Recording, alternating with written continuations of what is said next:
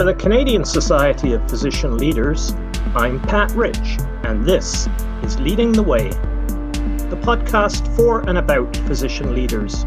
To date, our podcasts have been looking at how physicians can become better leaders and has focused on leadership issues related to the COVID-19 pandemic in Canada. Your host for those podcasts has been Dr. Johnny Van Aird, Executive Medical Director of CSPL and the current editor of the Canadian Journal of Physician Leadership.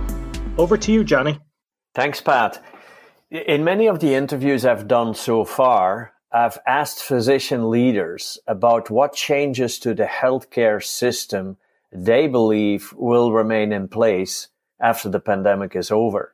Most of them identified the normalization of virtual or online care as something that will emerge from the current situation. We've collected those comments for this special podcast today.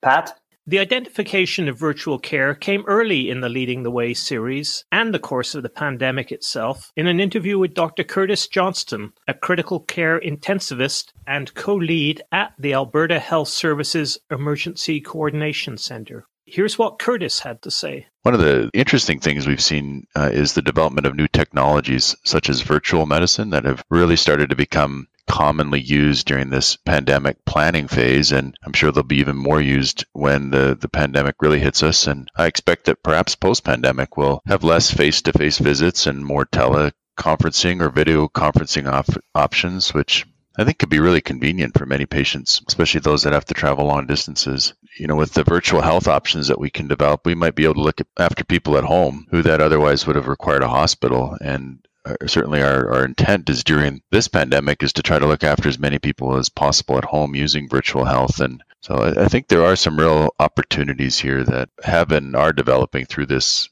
crisis that could change the system in the long run. Speaking from the same province, Dr. Werner Yu, President and CEO of Alberta Health Services, talked about how the growth of virtual care was just a progression of initiatives that had already been underway before the pandemic. I think the pandemic for us has actually helped us focus on areas that we have already been focusing on. So, for example, we've been spending a lot of time over the last, I would say, 2 to 3 years on what we call enhancing care in the community. We know that we need to move away the traditional model around illness, focus on acute care, and we really wanted to move onto wellness, to community-based home care, and to provide as much supports in the home settings. We've been trying to move on that. Pandemic has escalated the speed by which we're doing this. We're doing this now more, again, through virtual care. We'd actually started 2 initiatives, both in Calgary and Edmonton, on virtual hospitals. Well, this is now speeding that piece up. So those types of initiatives are speeding up big time because of the pandemic. Dr. Philip Edgecombe is a trained biomedical engineer and a recent graduate of the UBC MD-PhD program who speaks internationally about disruptive technologies and the future of healthcare. Here, he describes the rapid rise of virtual care as a result of the pandemic.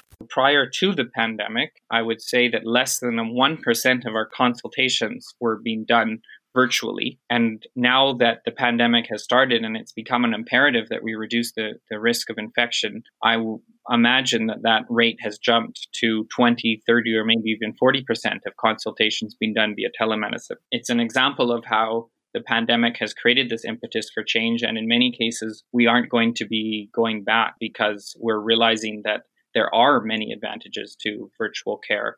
And there are many advantages to, for example, monitoring patients at home and perhaps pre-screening patients to determine whether or not it's wise for them even to come into the emergency. Dr. Brendan Carr, President and CEO of the Nova Scotia Health Authority, discussed how our response to the pandemic has made the case for integrating virtual care into the mainstream of Canadian medicine. I think this pandemic has given us a very tangible use case for virtual care that we are aggressively exploring, I think, across the country. So I think we will come out of this years ahead of where we might have been in terms of the clarity around how we can use virtual care for follow-up and for primary care and for all kinds of things. Dr. Joshua Tepper, President and CEO of North York General Hospital, makes the same point. I think there's a few things that the pandemic has been catalyst for change that we should not slip back on. So one of those is virtual care. I think after years of moving far too slowly, we finally have started to see virtual care and really adapted. And obviously a lot of that, some of that anyways, needs to go back to face-to-face. But I hope we continue to really use a lot more virtual care than traditionally we did before the pandemic. Dr. Scott McLeod, Registrar of the College of Physicians and Surgeons of Alberta, echoes this in talking about how physicians will interact differently with patients in the future.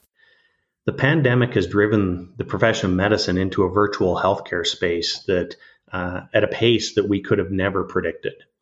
And it's actually proven that a lot of care actually can be done remotely. In some cases, it's not the ideal care. We recognize that.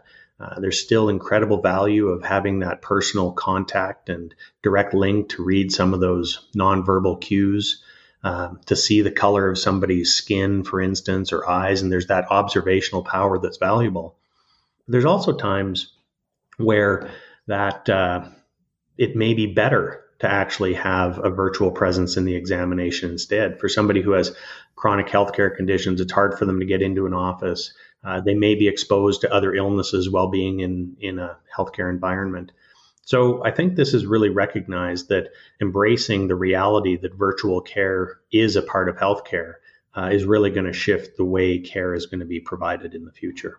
Finally, Dr. John Haggie, Minister of Health and Community Services for Newfoundland and Labrador, discussed the tensions that will need to be addressed in balancing the growth of virtual care with more traditional models of delivery? I think we are becoming a much more distributed healthcare system. I think the idea of having a centre of excellence as a building on a hill and, the patient coming to a centre of learning or a centre of care are things of the past. I think people will want care in their own front room.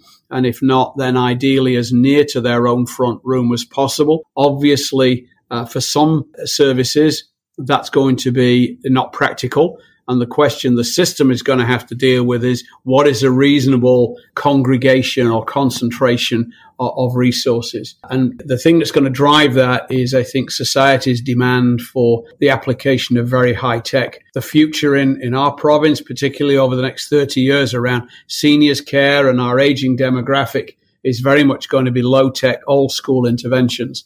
But the high-tech piece will still continue to drive a lot of the desire of the society as a whole. And balancing those tensions is going to be difficult. And that's it for our special Leading the Way podcast on virtual care. We would once again like to sincerely thank all of those who have taken the time to have a conversation with me about this and other topics so far. Back to you, Pat. We hope you will continue to listen to all our podcasts and subscribe to them through your favorite podcast platform. They can also be accessed through the CSPL website at physicianleaders.ca. Until next time.